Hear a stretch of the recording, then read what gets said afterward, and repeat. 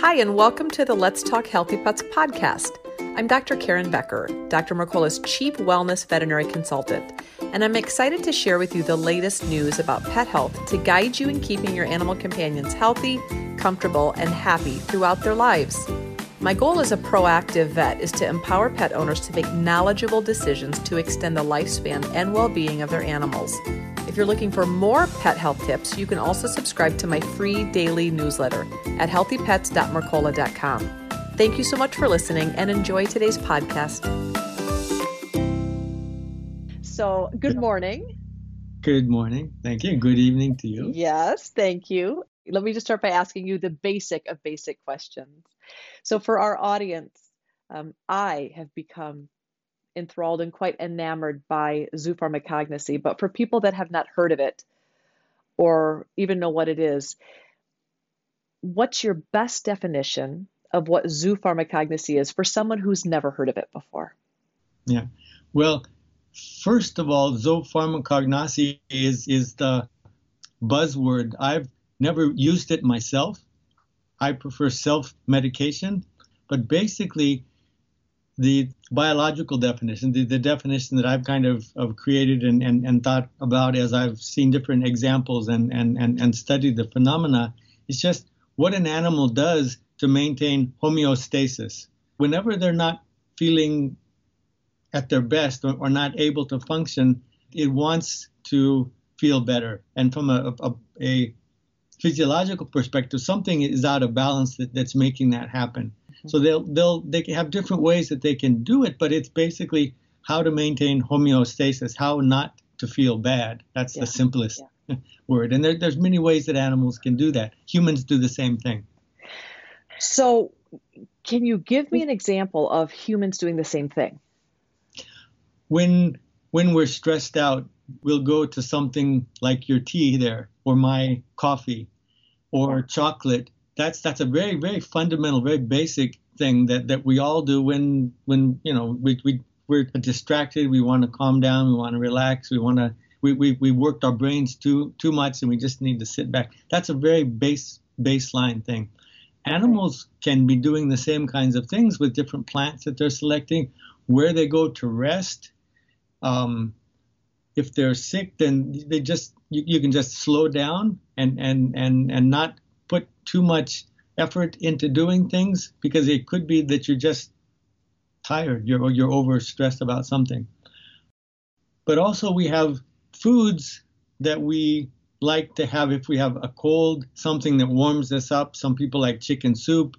Here in Japan, a very simple rice porridge with pickled plums or ginger, something very easy on the stomach.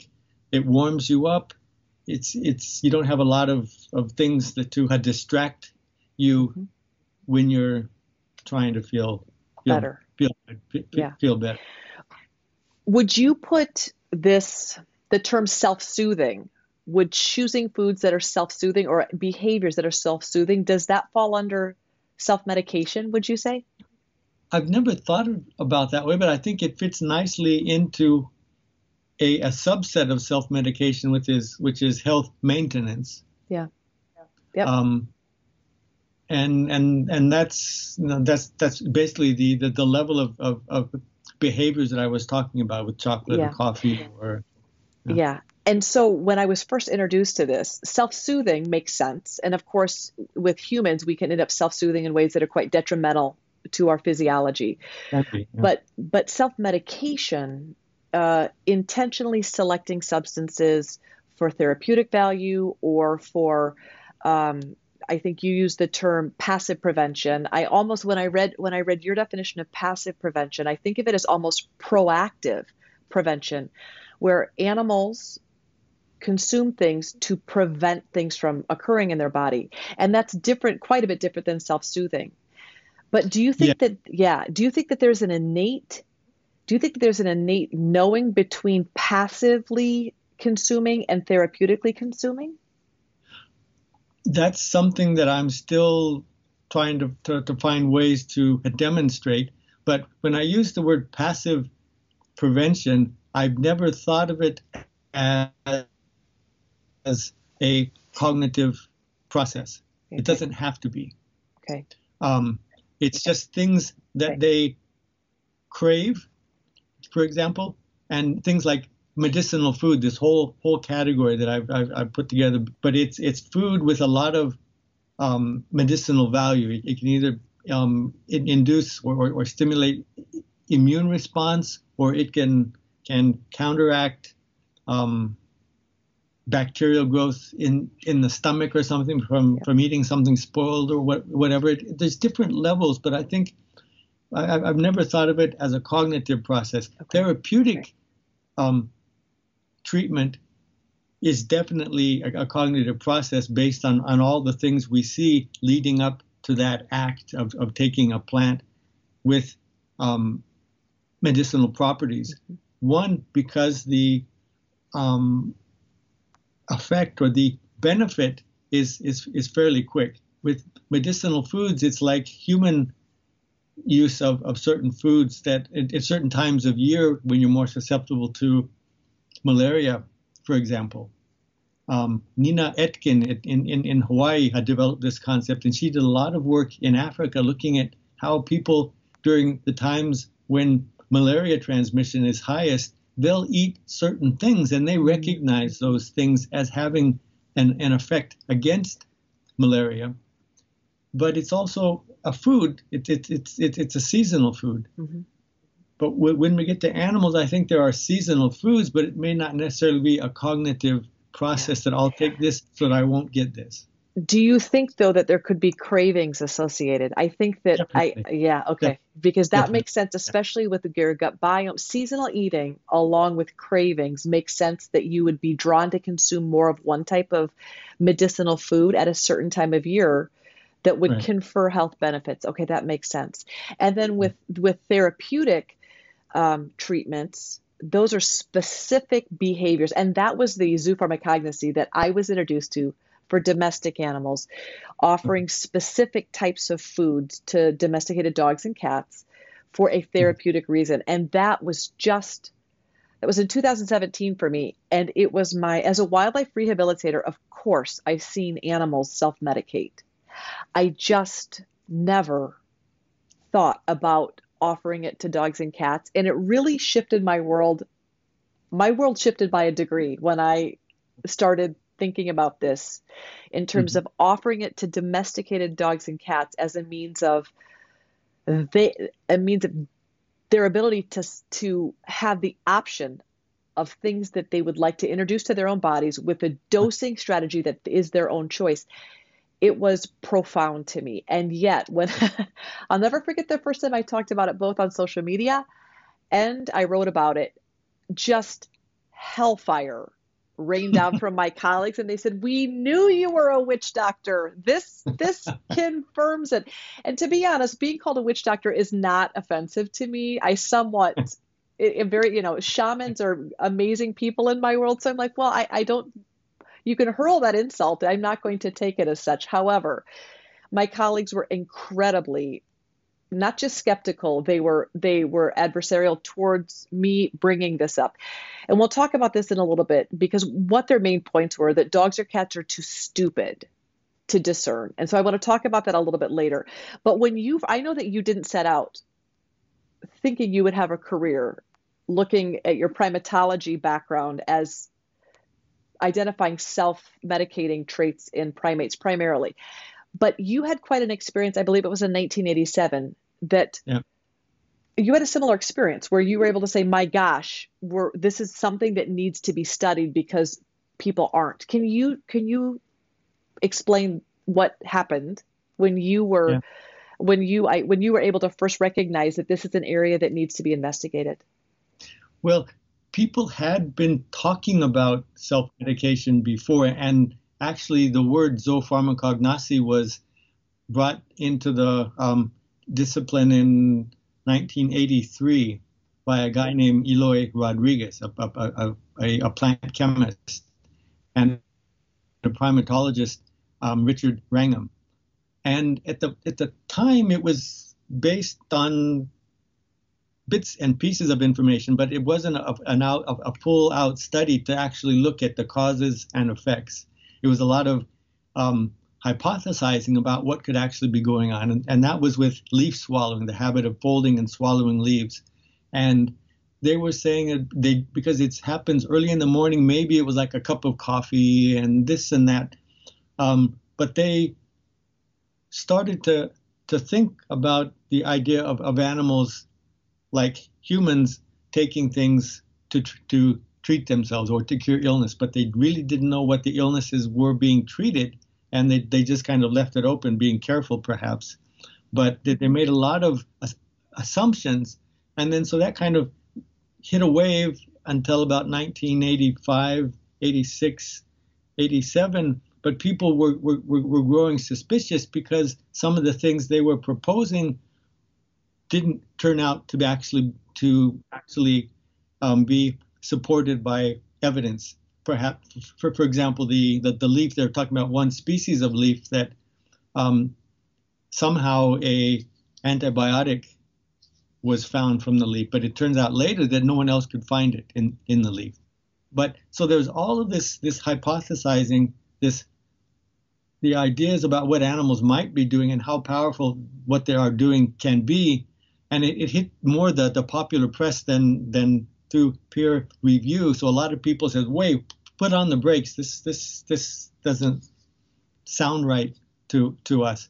So I wasn't particularly interested in that field at all. In fact, when I was following the chimps that day, the animal that was self-medicating wasn't even my target, but she was within the group of individuals that I was following. I was looking at the role of older chimpanzees, aged chimpanzees within society. Are they respected? Do they have specific roles? How are they treated? How do they treat others? So I was focusing on young and old individuals and just seeing how they interacted and what the benefits and whatnot could be. But that was something completely different from what I had done up until then in primatology with Japanese macaques mainly. But on that day when I saw Chaoshiku, that's the adult chimpanzee female that sat down in front of this plant that I'd never seen them eat before, she pulled out a branch and peeled off the bark with the leaves. So she was only going after the very flexible pith. And I was working with Mohamedi Saif Karunde. He was a game officer with the Tanzanian National Parks, and he'd been on this project with studying the chimpanzee since its initiation in 1965. So he knew he was born and raised in that forest. He knew all the animals. He was first a hunter, but he was also a traditional healer through, a whole lineage of traditional healers using the plants in that forest to treat humans. But I didn't really, we didn't really have many conversations about that topic until that day. He would tell me about plants that they use for this way or that way whenever we couldn't find the chimps. But when I asked him what this plant was, because I'd never seen them use it before, I had been studying them already for 6.5 months. Over 2 different periods. And I said, "What's this plant?" And he gave me the name Mujonso in Mutongwe. So, okay. So we continued watching.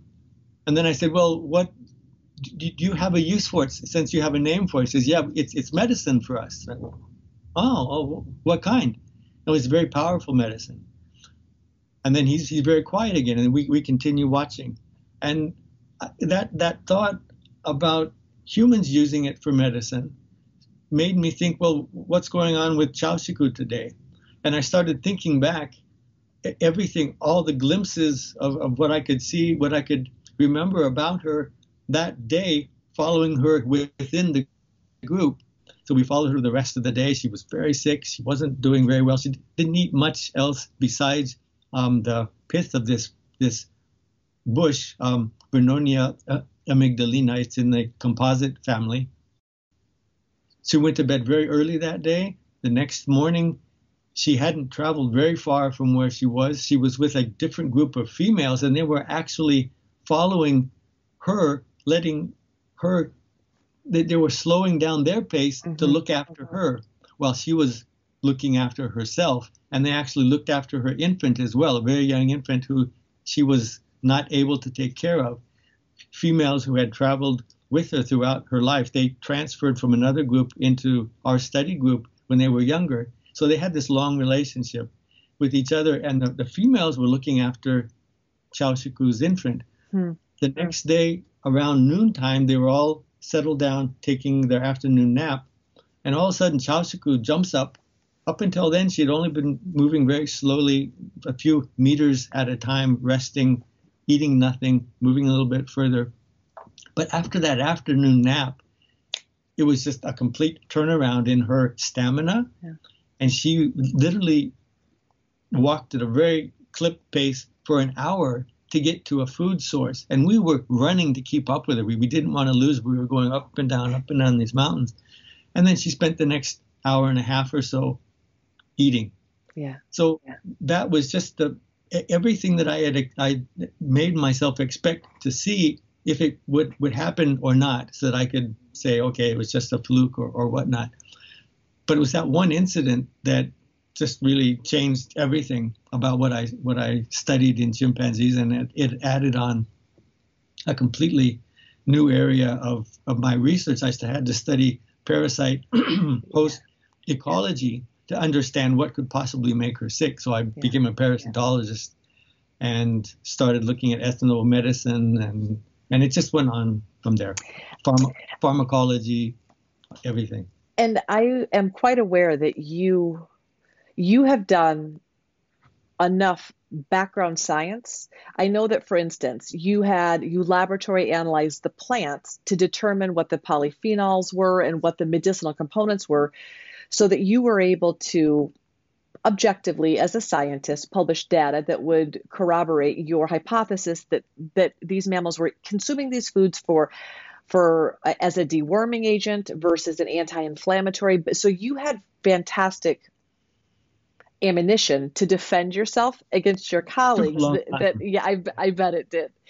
Initially, when you first started talking about this, and actually even now, when you have you've just amassed a tremendous amount of data to demonstrate what each plant, the medicinal components of each plant, all of the individual chemical components that help you determine why animals are eating them at a certain time of the year and the volume that they're eating them, and then the end result, down to like counting the parasites, which is wonderful. That is definitely affirming to other scientists that you have done all of your homework and that your hypothesis leads to a legitimate conclusion. Has that reduced the amount of professional criticism that you've had, or have you still felt it? I haven't really felt a lot of criticism in the very beginning, before I started putting out all of this data, and we saw the same use of the same plant by different females, and we could measure the drop in, we kept adding on examples. And we started looking at new things as well, and we started looking at other species. So there became a point where it just, why didn't we think of this before? It seems so obvious, so simple, so necessary for animals to be doing this. In the very beginning, even the people who I shared that field site with, they said, oh no, the chimps eat that all the time. Chimps never get sick, but they weren't looking for sickness. They were looking at everything that went in their mouth as food, and that was the end of the discussion. Yep. So it just takes seeing something from a different angle, collecting the data, the evidence. And what I found really, really exciting is that it's not just chimpanzees. Yeah.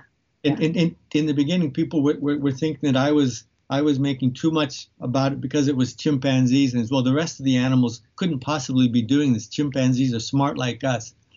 But we know now, and I'll bet any amount of money I don't have, that every species on the planet, every living organism on the planet is doing something to maintain homeostasis. It's all about survival. And what's really cool is whether you're a bird, whether you're a small mammal, a large mammal, a marine mammal, a terrestrial mammal, arboreal, whatever, very similar patterns are emerging. So it's a very, very long history of everyone is doing the same kind of thing to counteract the same types of illnesses. Parasites is a big part of the whole picture, but it's not everything. That's just because we focused on parasites.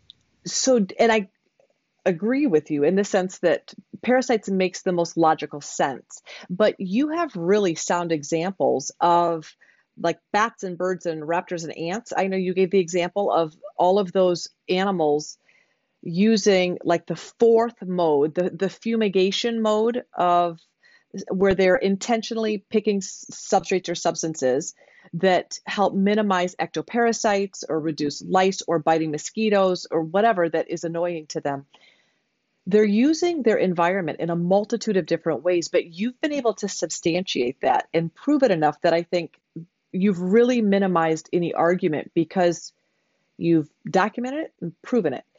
When it comes to, and our esteemed colleague, Fred Provenza, has also been able to document that with large animals. But when it comes to domesticated animals, the research hasn't been done. So what we have is a lot of people surmising what dogs and cats might be doing, but the research isn't there. And so there's a lot of veterinarians saying dogs and cats over the last several hundred years, as we've created blue-eyed dogs and bald dogs and stumpy-legged dogs, and as man has created breeds, we've removed their innate instinct and their ability to actually discern anything in their environment. And while I think certainly that humans have muddled with enough genetics that we may have dampened some instinctual or innate ability, I don't think that we've entirely removed it. And yet we don't have studies to be able to back that up. What are your thoughts, without any studies available, when we think about some of these innate behaviors that both dogs and cats do, but primarily dogs kept in captive environments? Many of them will lick excessive carpet fibers, and they're craving Kleenex and things out of the garbage. They're participating in pica. They're eating non-edible foods for some reason. And of course, it's human nature to assume that they're being bad dogs or that they're bored, but there's probably a whole lot more to it than dogs choosing to be bad dogs. When people say animals have been bred to the point that they can no longer discern their ability to self-medicate, what is your response? Show me the evidence. I don't think that doesn't make sense that they would lose that level of physiological function. I think they take on different habits because they're bred for different purposes, and come out with some really bizarre endpoints in how that animal is now and what its ancestor, the wolf, was and did. But I still think that we need to look into it. We need to demonstrate those things. Often, even scientists will go at it in the wrong way, trying to find evidence to support their ideas based on nothing, not based on observation of what's going on. I think that given the proper environment, the objects to select from, that they may behave quite differently. If they're stuck in a house all day, of course they're going to eat. They're going to chew on the carpet. They're going to eat plants that are in the house or whatnot, because that's the closest thing to what they're craving, which is probably fiber in one level of this. I don't know what if there are certain plants that dogs tend to chew on more in households, based on human preference for what they like to have around. If there's some kind of a sensory cue that would drive them towards that, or if it's just a a visual thing that they want to chew on a plant for some reason. The habit of swallowing grass by dogs and cats, everyone knows about it, but there isn't a lot of work done on it. But if you look at carnivores in particular, but omnivores as well, it can be a lot of primates are doing the exact same thing. Bears are doing it throughout the northern hemisphere. All 4 species of bear are folding and swallowing grass, and they're expelling parasites. Yep. Geese, Canadian snow geese, are doing the same thing before migrating. The bears do it before hibernating. Dogs have their own reason for doing that. Some people say that it's to relieve acidosis in the stomach, whatnot. But some discomfort leads to that behavior, and if they're given bad choices, they're going to behave badly. Yeah. Out of character for that species, perhaps. Yeah. Well, and out of desperation, I think when we look at the types of grasses that dogs particularly want to seek out, when they're given their 10-minute walk once a day, they're not just going into the yard and eating Kentucky blue like sod. They're specifically seeking out. They're on a mission. And that alone would tell me that they're not interested in eating any grass. When they have an option, they're pulling on their leashes, desperately craving a certain grass that probably has some medicinal property that they're seeking. And because we haven't studied this in depth, my very rudimentary response to my clients and to the world is, if your dog is that obsessed, just craving the tall, broad grasses that grow between the cracks of the sidewalk, let them eat it. Just let them self-medicate in that way. And I would assume that you probably would wholeheartedly agree that animals, regardless of their level of domestication, if they're seeking out specific substances, as long as they are obviously non-toxic, we need to let animals fulfill that need to consume those raw materials. Most definitely. And they are very selective. The animals in the wild that eat grass or leaves, very, very specific species within their habitat, and even across subspecies of great apes, for example, chimpanzees, gorillas, and bonobos across Africa, they're all selecting from a group of plants that have rough leaf surfaces, sometimes even the exact same species, because they're so prominently rough on the surface. It's like sandpaper. Literally, we would use those leaves in the field to polish the handles on our machetes. Wow. So it's a very specific set of plants that they're looking for. It's not just any grass out there. Very specific plants with very specific characteristics. And the bears and the geese, civets, we've studied civets in Taiwan. It's a small carnivorous mammal. It will go after the same kind of grass that the bears and the geese are doing, and they're expelling parasites in the same way. But it's a specific species. It's not just anything out there. Exactly. So, yeah. And so what are your thoughts about this innate ability, this innate sense, instinct driving this, of course, versus it being an emulated or learned behavior? Because that's one of the things that veterinarians, companion animal veterinarians will oftentimes say, is that if there was any ability for domesticated dogs and cats to discern what they would need, it would be taught from their parents in a family group setting. And that doesn't happen with domesticated animals. We take them away and wean them at 8 weeks, and then they're raised by humans. And yet you give a really profound example in one of your lectures that the way that the leaf is entered into the mouth can be longitudinal or latitudinal, that different groups, different troops or groups would, depending how they eat their leaves, is maybe a social norm. But it's the choosing of that leaf that is innate. So how they eat it may be cultural, but but the leaf itself, even naive animals that didn't have that parental or group guidance for social norms, they still knew what leaf to choose. Is that correct? Well, yes and no. Um, with leaf swallowing, it's a purely physical property that they get the response that they are looking for from it. It decreases gut transit time, so they want something that's indigestible, and they go out of their way to eat it in a way that's making that even more possible by not chewing it. And an example, there's one the species that they call African sandpaper, Ficus exasperata. When there's not a lot of other food around, they will actually chew that leaf very finely and eat it and get the nutrients from it.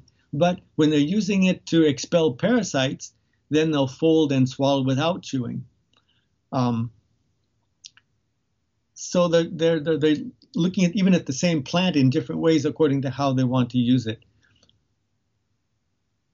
With like the chemicals, there's something about this physical property in the leaf that kind of guides how that leaf is processed. But it's not innate to go after rough leaves when you feel a certain way, because the chimps that we studied 3 different groups of chimpanzees, 2 in Italy and 1 here in Japan. And they were all healthy. They had no parasites. They were just given a plant that they'd never seen before with rough leaves, exactly the same roughness as the animals in Africa were using, in Tanzania. And the properties of those leaves led the first individual to kind of play around with it. Many others were very, very frightened of it. They didn't like it. They would refuse to do anything with it. But when they saw someone else do it, then they started going about it in the same way. So in the case where it's a socially living species like chimpanzees, and wolves are very social. So if you take the domestic dog out of the equation for a second, wolves are doing the same thing. They're learning from their parents what in the environment you put in your mouth. Most of it's meat, of course, but also these leaves. So they have this in the case of wolves, it's long grass that's very, very stiff, very fibrous, and kind of rough on the edges, but it's hard to digest. So they do have to learn which plants in the forest to use. So it's like there is a mechanism within these species that do it that allows them to reinvent the wheel, reinvent folding and swallowing. So these naive captive chimps who had never had the benefit of living in a forest with all the different kinds of plants, never had the benefit of adults to show them what to do. When they get a rough leaf, some of them will end up folding and swallowing. And it's after that process is finished and the transit time is reduced up to 6 hours. Wow. And then I think the individual learns itself the benefits of using that plant in that way. Okay, so it is more, not so much that they're emulating someone else in their social group, as they have figured out for their own physiology. When I eat this way, I feel better. So they're teaching themselves more so. They're learning from the consequences of the behavior they've watched others do, and it's the roughness of the leaf that there's a term called affordance that kind of directs how that leaf can be eaten if you put it in your mouth. But as I mentioned earlier, in all 3 populations that we studied, the first response was, what is this? I don't want to mess with this. And in one group, very interestingly, the first individual we gave it to, we gave each individual a branch with the same number of leaves, and we gave it 10 times to each individual over the period of our study. But the first individual we gave it to was the highest ranking adult male. We gave it to him. He looked at it and he didn't like it. He threw it down. The first trial of the other individuals in that group we gave it to, they did the exact same thing, just like this male did. But the second round, we gave it first to an adult female, and she tried it again, and she said, well, maybe I'll give this another try. And she started playing around with it, and in all the cases, the first naive instance of folding and swallowing, they kind of play with it a little bit in their mouths. But she began to fold and swallow, and individuals who were comfortable being close to her, who she would accept being close and who they felt comfortable getting close to her, would watch. And in their next incident that they were given a branch, they did what she did. So they learned not to avoid it. They learned to put it in their mouth and to fold it. The first thing they learned was how to put it in the mouth, like you mentioned earlier. Take the leaf from the side or from this way. And everyone in that group ended up conforming to the way she put that leaf in her mouth. But they all folded and swallowed, except for that adult male who never changed his mind.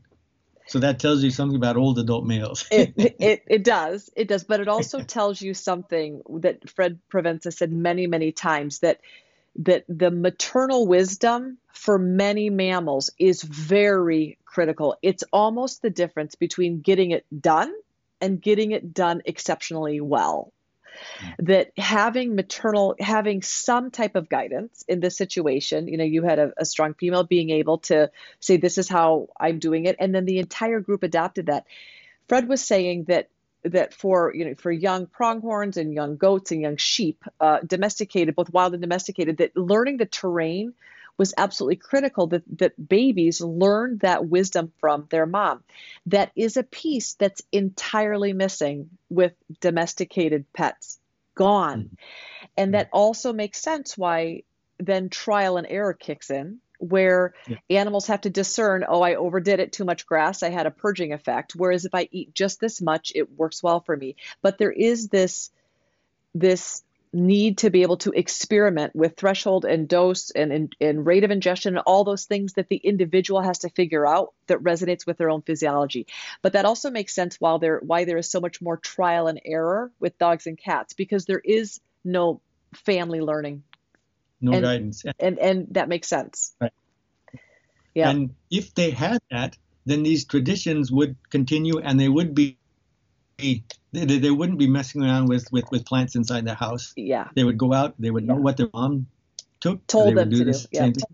Yeah. Fred and one of his proteges, Juan Villalba, were very. They did some very interesting work to show that once that they could teach, they could provide the experience to sheep, I believe. And then once they had that, then they would pass that on to their infants. So you can reintroduce these very important traditions even into domestic animals if we don't take the pups away from their mothers so early, perhaps. Let them, instead of mass breeding in kennels where they have no exposure to the outside, you can probably instill a lot of things that they actually already have. They just need that experience. They need that guidance to get started. Yeah. Yeah. And I couldn't agree with you more. And I think that that's the aspect that makes sense, where when that piece is missing, the trial and error component can make it look, dogs oftentimes make poor decisions, but part of that is because they didn't have any maternal guidance. So yeah, that makes total sense. So with the mammals that you've studied, yes, go ahead. An interesting example in Africa, in West Africa, Vernonia amygdalina, the local name translated to English means kills goats. Wow. In that culture, they say that the goats eat too much and die because they're domesticated. They don't know how much to eat. But I've talked to goat herders in Uganda, or one man. He's a scientist, actually. We were together in a different forum, and I was presenting work on self-medication, and he still has a herd of goats in Kampala, outside of Kampala, but he's in the university here in Japan studying. And he said that his goats go to that same plant and they know how to use it, Yeah. and they use it to treat themselves with parasites. So it's that difference in experience. Yeah. Perhaps in West Africa, when that name came about, they had a different practice for raising their goats. I don't know, but I think like we've just been discussing, given the proper environment and guidance, then they are capable of doing those things. And it's possible to even maybe train dogs as adults ourselves to give them things to select from. Yes. And see which one they prefer, but not the house plants, not the carpet, that kind of thing.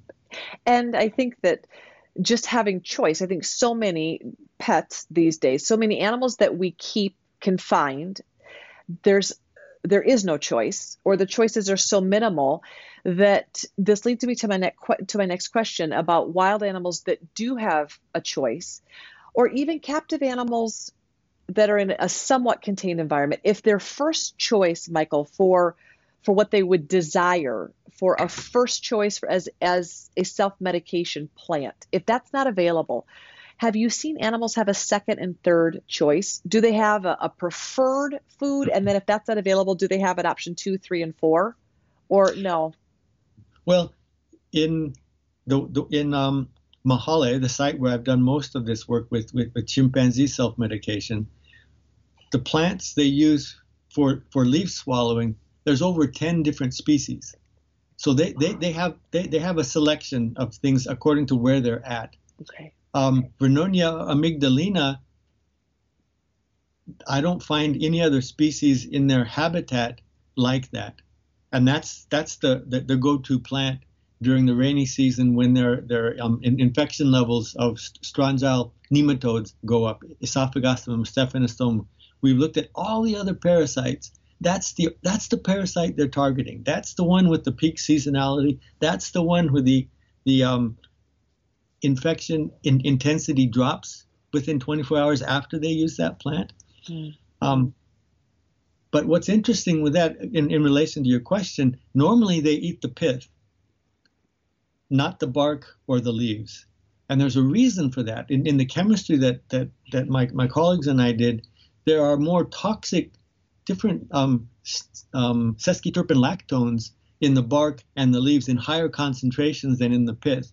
But they all have these steroid glucosides, which are also very, very medicinal. But normally they'll go for that pith. They'll avoid the bark and the leaves. But one male who was very sick, and he eventually died a few weeks after that, maybe within a week he had died. His infection was so high, he was passing adult worms through the urethra. Oh. They had gotten out of the intestinal environment where they live, and they were coming out the urethra. And there was no pith. So he was actually going after the leaves, which probably wasn't the best thing he could have done, but was the only thing he could have done. But I only have that one example. But there are a lot of different plants within their habitat that possibly could be doing the same function, but we don't know how many. And did you see groups of animals move, like during the rainy season when the likelihood of certain diseases would be higher? Would animals move to the location of the plants that best serve them during that time? Would they move to be in a location to have access to certain medicinal plants, or not necessarily? Well, all plants have their preferred habitats, and if you live in a very diverse environment, there'll be certain places where certain plant species grow as communities, as one species and as communities of species, similar species or plants with similar preferences. A lot of sunlight, less water, more water. So within the habitat that the chimpanzees lived in Mahale in Tanzania, we had all of these different sub-habitats. And it was about a 70 square kilometer area that they were moving around in. And we would follow them every day from our base camp, which was in the middle of that. And they would go north to south, north to south. and they go more north or more south or more higher up on the mountains according to the season, according to fruit availability. But when individuals would get sick, they would go to they would go out of their way to go to sites where those plants were, either for swallowing or for bitter pith chewing. And whenever a group during the rainy season was heading in that direction, all my radar was up. I was looking at all the individuals, trying to see who would do this. So it's very predictable when they're in a certain area that they would do it. And individuals that are extremely sick, most often they'll move away from the group anyway, and either not travel very much at all or go directly to a plant that they need. So it's very obvious that they're making the decision to go there.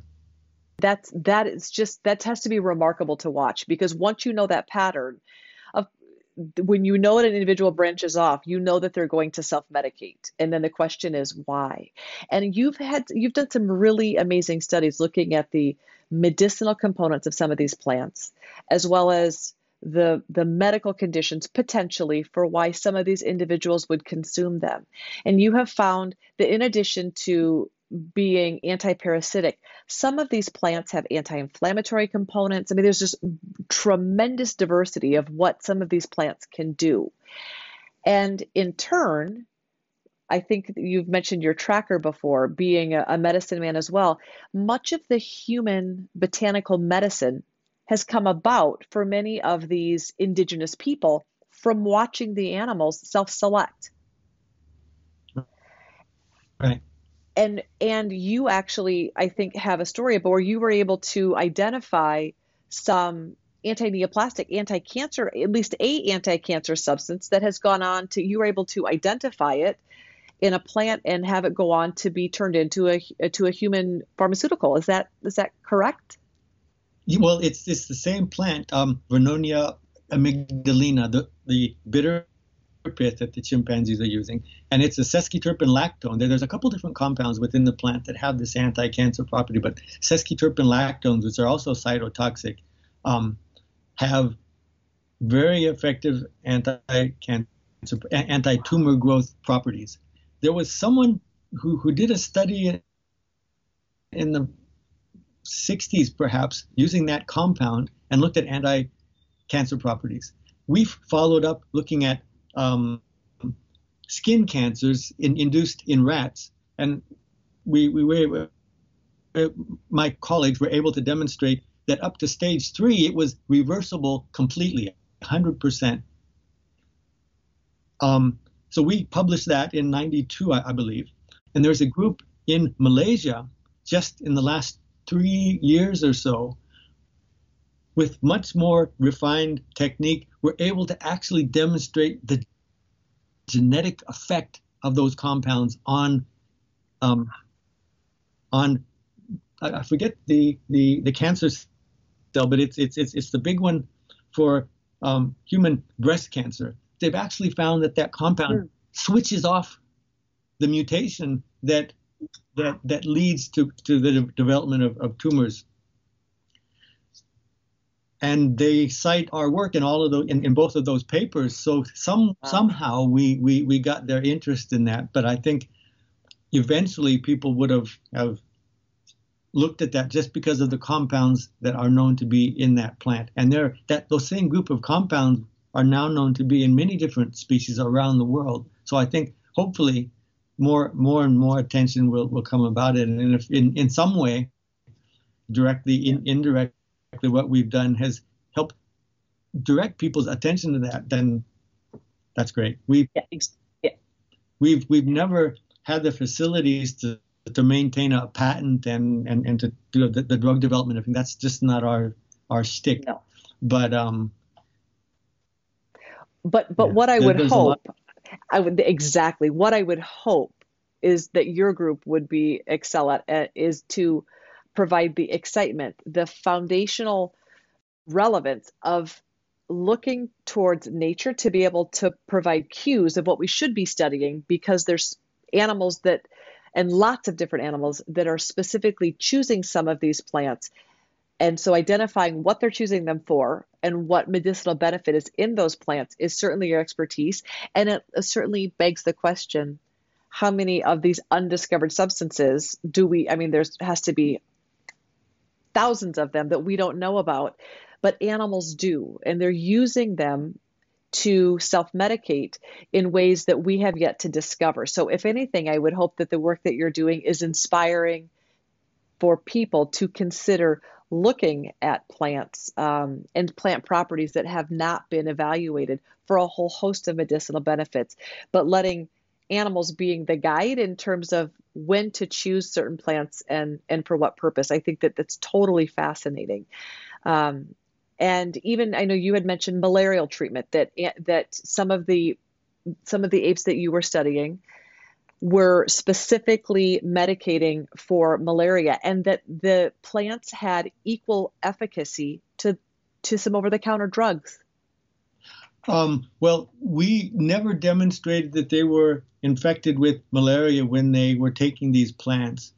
That was something I've been wanting to do for a long time, and now people are actually trying to do that. There's money and things for that. When I was doing it, I approached the Wellcome Trust in the UK, and it still wasn't a big thing. They didn't think that wild apes would have malaria, so we didn't get any funding for it. But now there are people looking at that. But we, right, as a potential function of those plants, we tested drug-resistant strains of falciparum,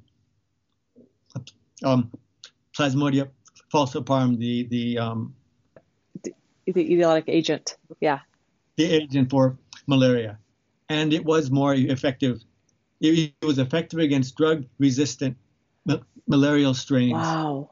And the local people, the Watongwe, use that plant for malaria. You take a couple leaves, you crush it, and you drink the juice. It's very, very bitter, but it's very, very effective. They were controlling tropical malaria with Vernonia. And there's so many different properties that these plants have, because of even one compound can have so many different properties. So anti-cancer, lowering fever, anti-parasitic. One action can have a lot of effects on the physiology of an animal. So it's not just finding new compounds. Something that I've new ways using those different functions for the same plant, and by looking at how animals benefit from that, and it opens up a whole lot more than we're perhaps thinking of at the moment. Yeah, it's certainly inspiring to hear stories like that, and to know that at least Indigenous people have been able to use animals as guides in terms of what to eat and what not to eat for millennia. It's just really exciting that people are beginning to look at the medicinal properties of why animals repeatedly consume certain substances. And there's just so much to learn in that realm. It's exciting. It's really exciting. Talk to me a little bit about coprophagia, or poo eating. That's something that dogs do regularly, and humans are perpetually trying everything they can to get their dogs to not eat poo.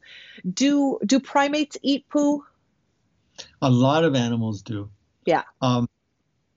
Chimpanzees will do it.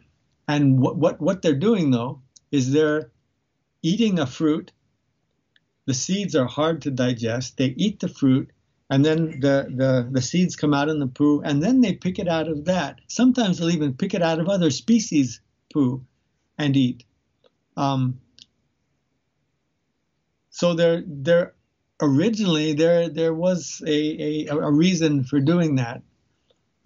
Whether animals are trying to get nutrients out of their own poo that become available because they weren't digested that they were given, and two, dogs are given such a small fixed diet. I think we become satisfied that all the proper vitamins and carbohydrates and everything are in there, but animals need more than that. Yeah. And they could be sensing that those things are in their feces. They've been released from the food that they're given after the digestive process. Mm-hmm. I'm sure there's an explanation for it. Well, and certainly because dogs are on this fixed ration, because they're eating ultra processed food, and like you said, certainly it meets vitamin and mineral requirements, but it's the same monotonous diet day after day, month after month, year after year. Their microbiomes are just not diversified. And I think that oftentimes dogs will come across any type of poo, rabbit poo or another dog poo or any type of wild animal poo, and oftentimes they're just seeking to diversify their microbiome, so they will recycle or try and incorporate other strains by consuming poo.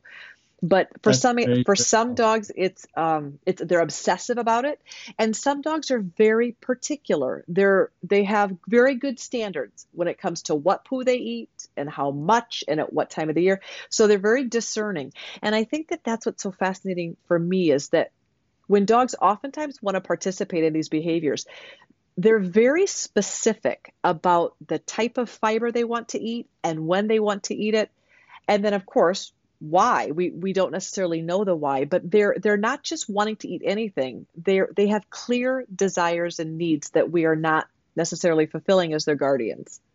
Yeah, we did a study on on two captive groups of Japanese monkeys here at the Institute.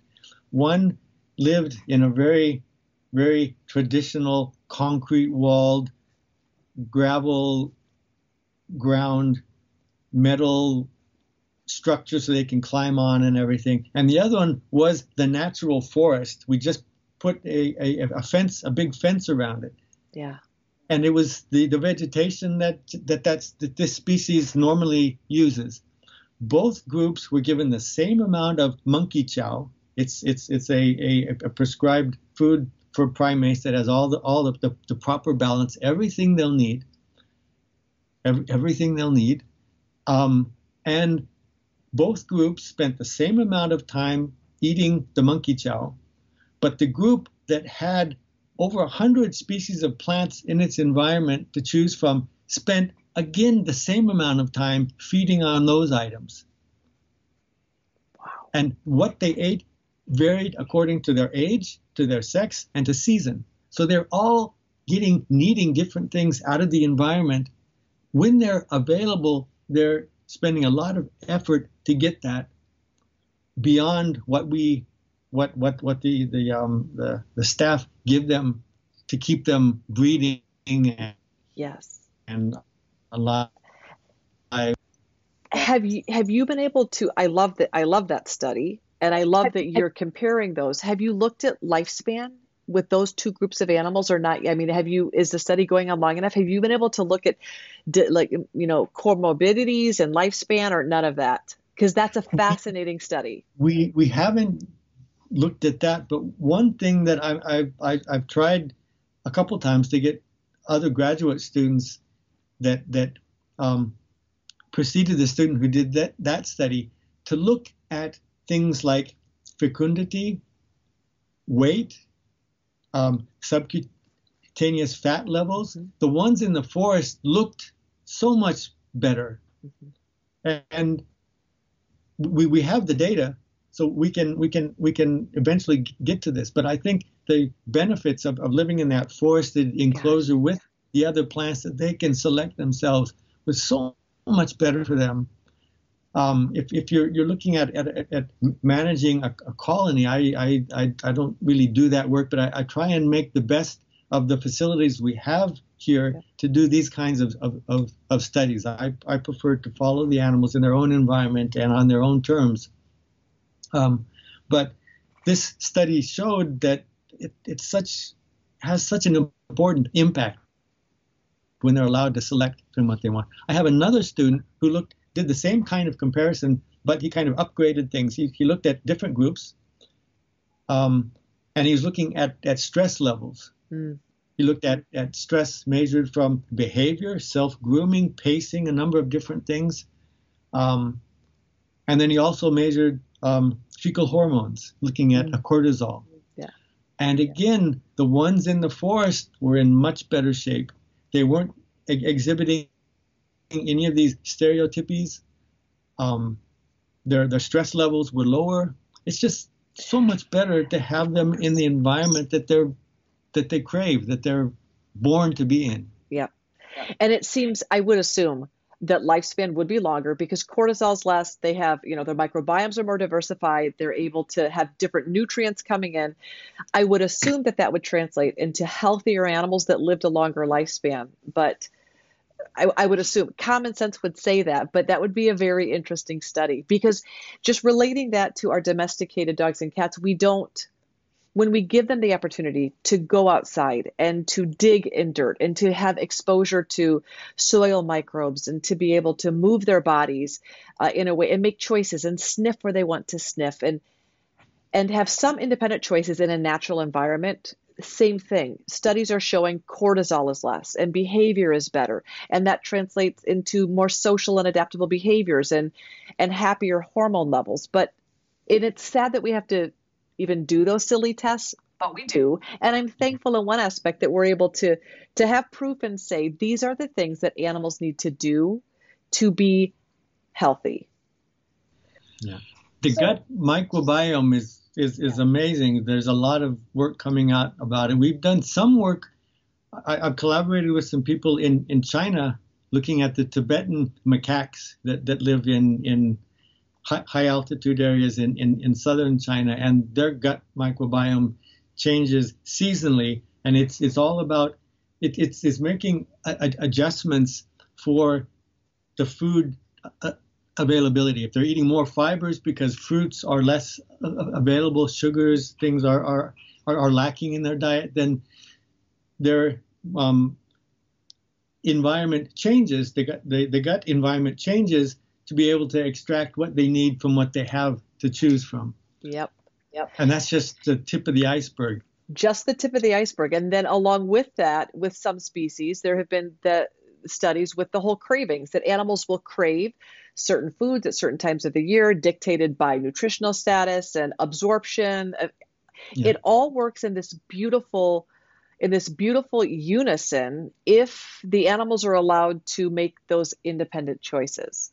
And that's something that so often, at least with domesticated animals, we don't give our animals very many choices for a variety of reasons. We want to keep them safe, but we also believe that because they're domesticated, they don't really need to have choice. So talk a little bit, if you can, about what your thoughts are about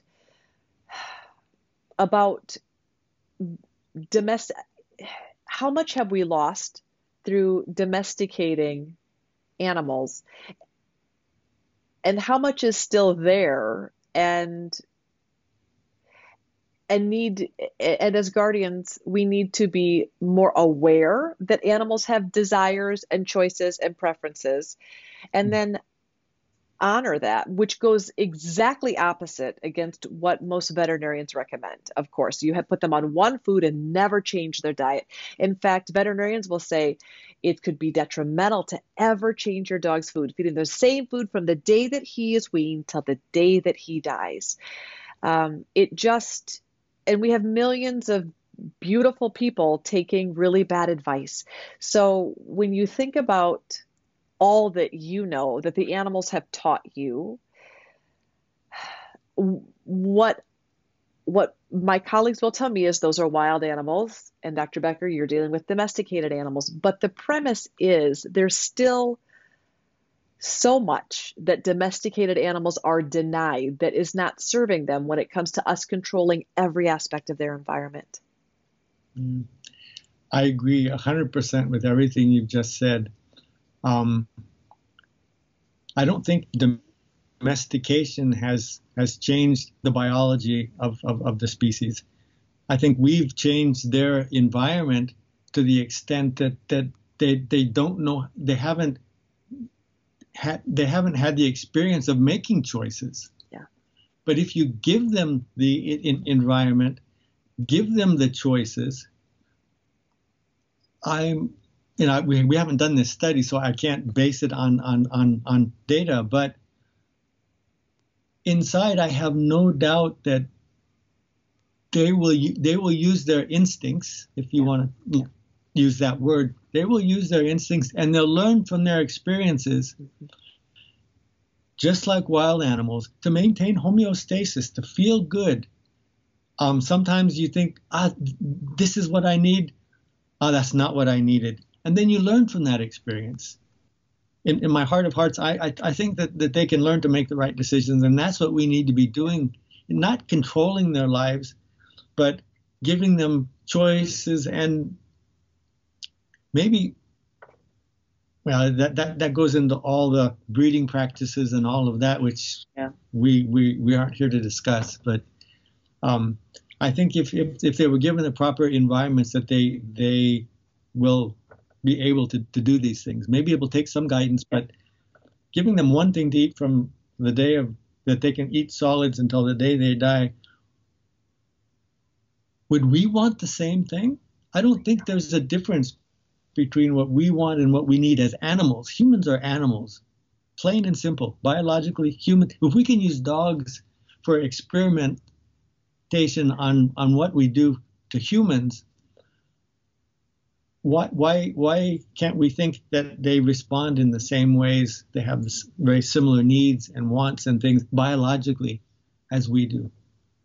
Yeah, that's perfectly said. That's the Buddhist in me. I think everyone deserves to be happy, and happiness is, you can look at it in different ways. It's not objects, it's immaterial things. It's how we feel, when we get up in the morning, how we feel, what we want to do, how we interact with others.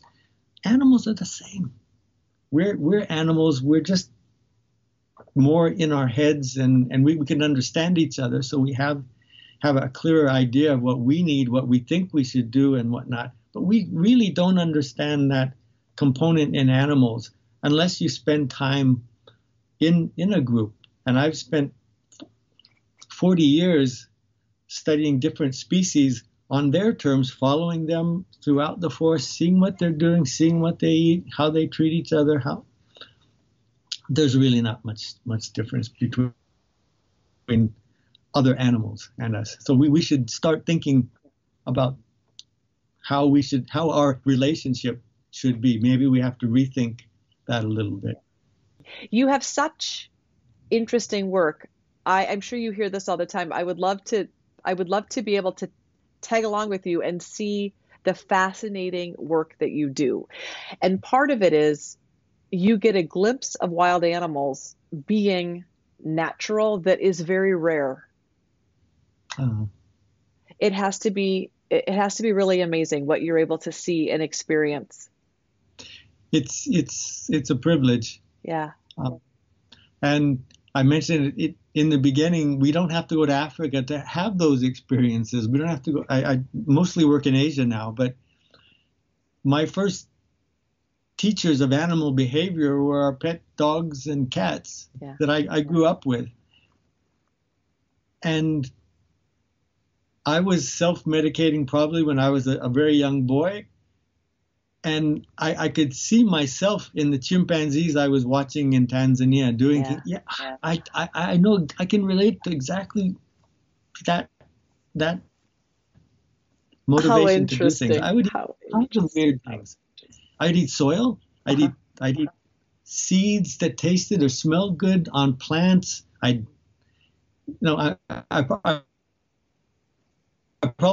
shared parasites probably. But I went through that the same experience with them.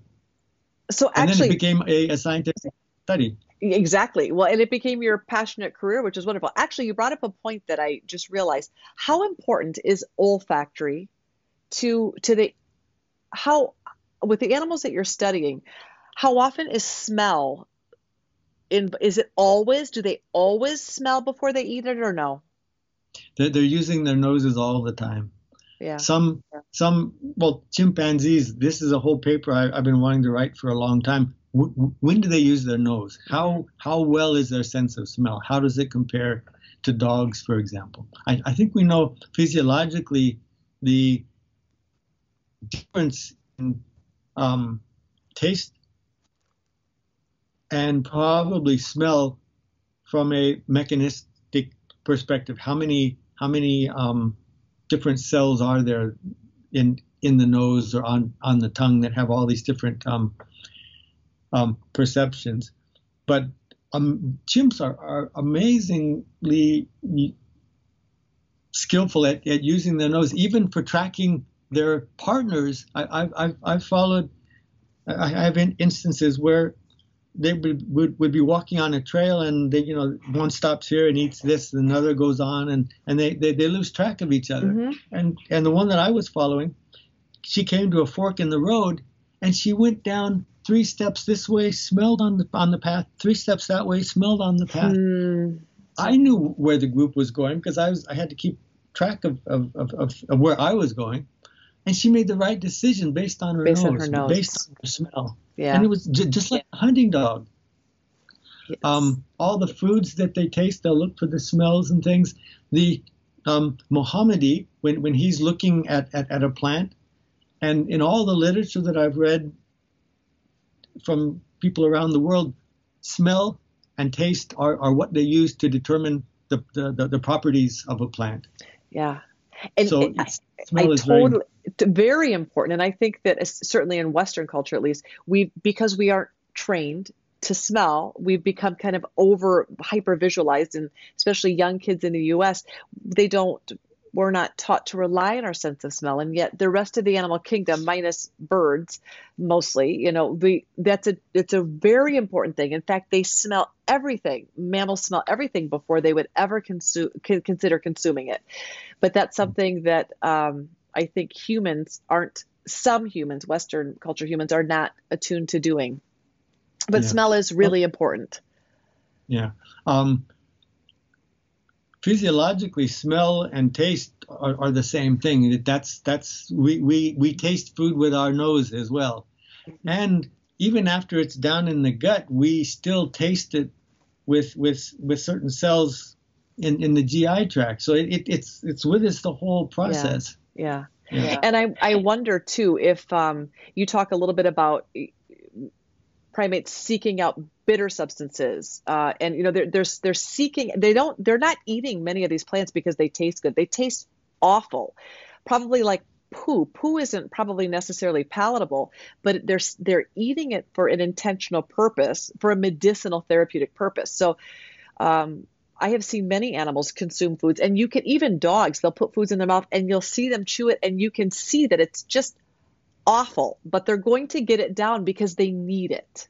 And so it's not for taste, but oftentimes dogs they use their nose to discern their entire world. But there again, humans don't let their dogs smell regularly. We just don't have time to let them discern their environment through their nose, which is really too bad, because there's also an emotional component, I think, for dogs and their need to smell. It's how they discern their world, and we don't let them. Yeah. I was going to ask you, in the States, do they sell little boxes with grass you can grow to feed your cats or dogs? So they do. It's wheatgrass, and it's called cat grass, and it's really easy to grow. And that's something that I absolutely try to teach all of my clients, that we need to be growing, and even sprouting for animals, giving them access to live, fresh foods. If you're not going to let them eat or discern grasses outside, they need some access to chlorophyll-filled plants. And if you're not going to open your fridge and share, then you can grow wheatgrass or sunflower sprouts. You need to be growing some type of edible plant that you can just let them eat at libitum, whatever they need. And so it's even that. I have been heavily criticized because veterinarians believe that dogs don't have an off switch. And it's interesting because what I have found is maybe puppies will overconsume grass once, they have a bout of diarrhea, and then they're done. They don't do it again because they learned. So I have one more question now that I think about that. The cedar waxwings, when I was in college, they would let us out of class early. I was always excited because the cedar waxwings would eat the fermented berries on migration and become drunk, intoxicated. Do you believe, I did notice in one of your lectures, you talked about alcohol being an antiparasitic agent, and I was not aware of that. Do you believe that those waxwings, my instructors told me, it's the only food source. That's what they're eating. They're not, they would prefer fresh, unfermented berries. All that's there is fermented berries. That's why they're eating them. And obviously, the sequelae to eating fermented berries is they're intoxicated. What's your take on that? It's an interesting topic. There's a lot of species that do it. Elephants have been talked about. This behavior has been described. Chimpanzees. There's a newspaper article, again, from Uganda, where chimps raided a illegal distillery. These guys were making alcohol in the like forest. Moonshine or something. Yeah, exactly. The chimps went in, trashed it, drank it, and became very violent. But there are a lot of examples in the animal kingdom where they're eating fermented fruit, and it part of it could be that that's the only thing there, but I don't think that's the only explanation. There may be some attraction to that, to being drunk, not just the nutrition from it. One mug of beer in Japan is equal in carbohydrates to a bowl of rice. So many people don't eat rice and drink, or they do it completely separately. You start off drinking and whatever, and then the rice, it's an insult to bring the rice until after you're done drinking. And part of that is probably, with the carbohydrates and everything, people may choose not to have more, and they prefer beer over rice. I don't know. But I think, and there's ingestion of other substances as well that have psychoactive active properties. There's Tabernanthe iboga. I've written about that a lot. The hunter-gatherers in the Central African rainforest have noticed bush pigs, gorillas, chimpanzees, and those species dig up the roots of this plant, and they become. They run around frantically as if they're being chased by something. And probably hallucinating, I would assume. Yes. Yeah. Yes. And that's actually been demonstrated with chickens and cats and dogs in Europe. So this has a long history of this kind of research. And the hunter-gatherers pass that information on to local agriculturalists who they have a relationship with. They trade meat for agricultural products and knives and things that they need in the forest. And then these people use it as a medium to communicate with the spirits, with their ancestors. So there is a hallucinogenic effect. And in the U.S., the substance ibogaine that's extracted from that plant has long been used as a substitute for methadone to get people off of drug addiction. Wow. And that all started out by people watching animals ingest these plants. There's other examples. High levels of caffeine in cola nuts ingested by mountain gorillas and lowland gorillas. Other plants that are only available in high altitudes but have this invigorating effect. The caffeine, I think, is what they attribute to. So animals are going after those kinds of things for more temporary physiological effects as well. And maybe there's some self-soothing in there. Maybe they are deciding to consume those substances, not for any therapeutic or medicinal value, but because they are self-soothing. They're using it to self-soothe. Yeah. Fascinating. In some level, it's all soothing with Vernonia, with leaf swallowing, and with geophagy. We haven't talked about geophagy, but all of those, geophagy has an almost instantaneous effect. It's like taking a cup or a teaspoon of Pepto-Bismol. Oh, instant. Oh, quickly. It coats the stomach. Nice. Leaf swallowing, you get relief within 6 hours. It purges out parasites. And bitter pith chewing is within 24 hours. Wow. There's studies that show that rats can learn the opposite. They can learn to avoid something that makes them sick, not something that makes them better. They can remember that 48 hours after the fact. This is all very nicely controlled laboratory studies. So that learning process, learning cause and effect, is all in place. But some psychoactive properties that could be used for many different reasons are also quick acting. So there's something for them to respond to there, but we don't know what.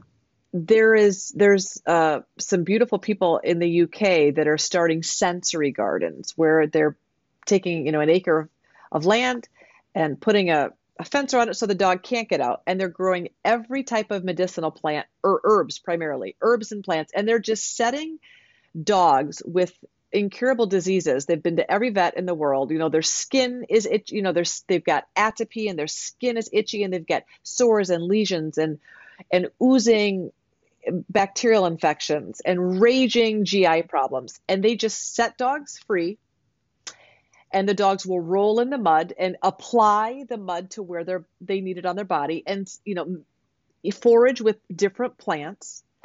And most of the time, the dogs will fix themselves after being, with 4 to 5 veterinarians and not having any relief with every possible pharmaceutical.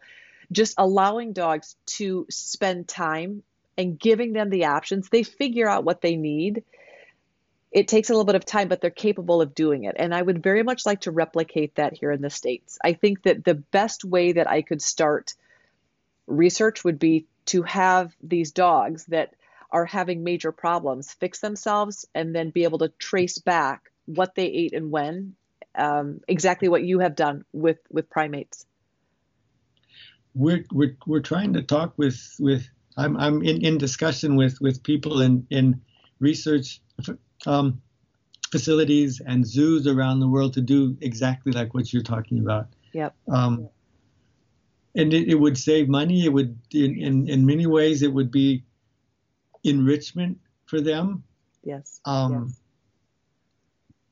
then see what the vets say after they see the results. Maybe we can change some minds. Yeah. Some of it is just reaction to their profession. It's a threat to their livelihood, perhaps. I don't know. Yeah. But we should never base strong opinions and influence the lives and well-beings of animals, of anyone, humans as well, without the science. That happens too much even today in American society. The science is being ignored. Thank you for your time and your wisdom and all that you're doing, and I appreciate you speaking into the domesticated companion animal realm. Your wisdom will trickle down to be of benefit to companion animals, and that's exactly it's how I will be able to get the conversation started. Yeah. So thank you. Thank you, and thank you for your work. It's so important. Things, we all living beings deserve to be happy, and we're not here to control their lives. We're here to share lives, and done in a compassionate way, I think.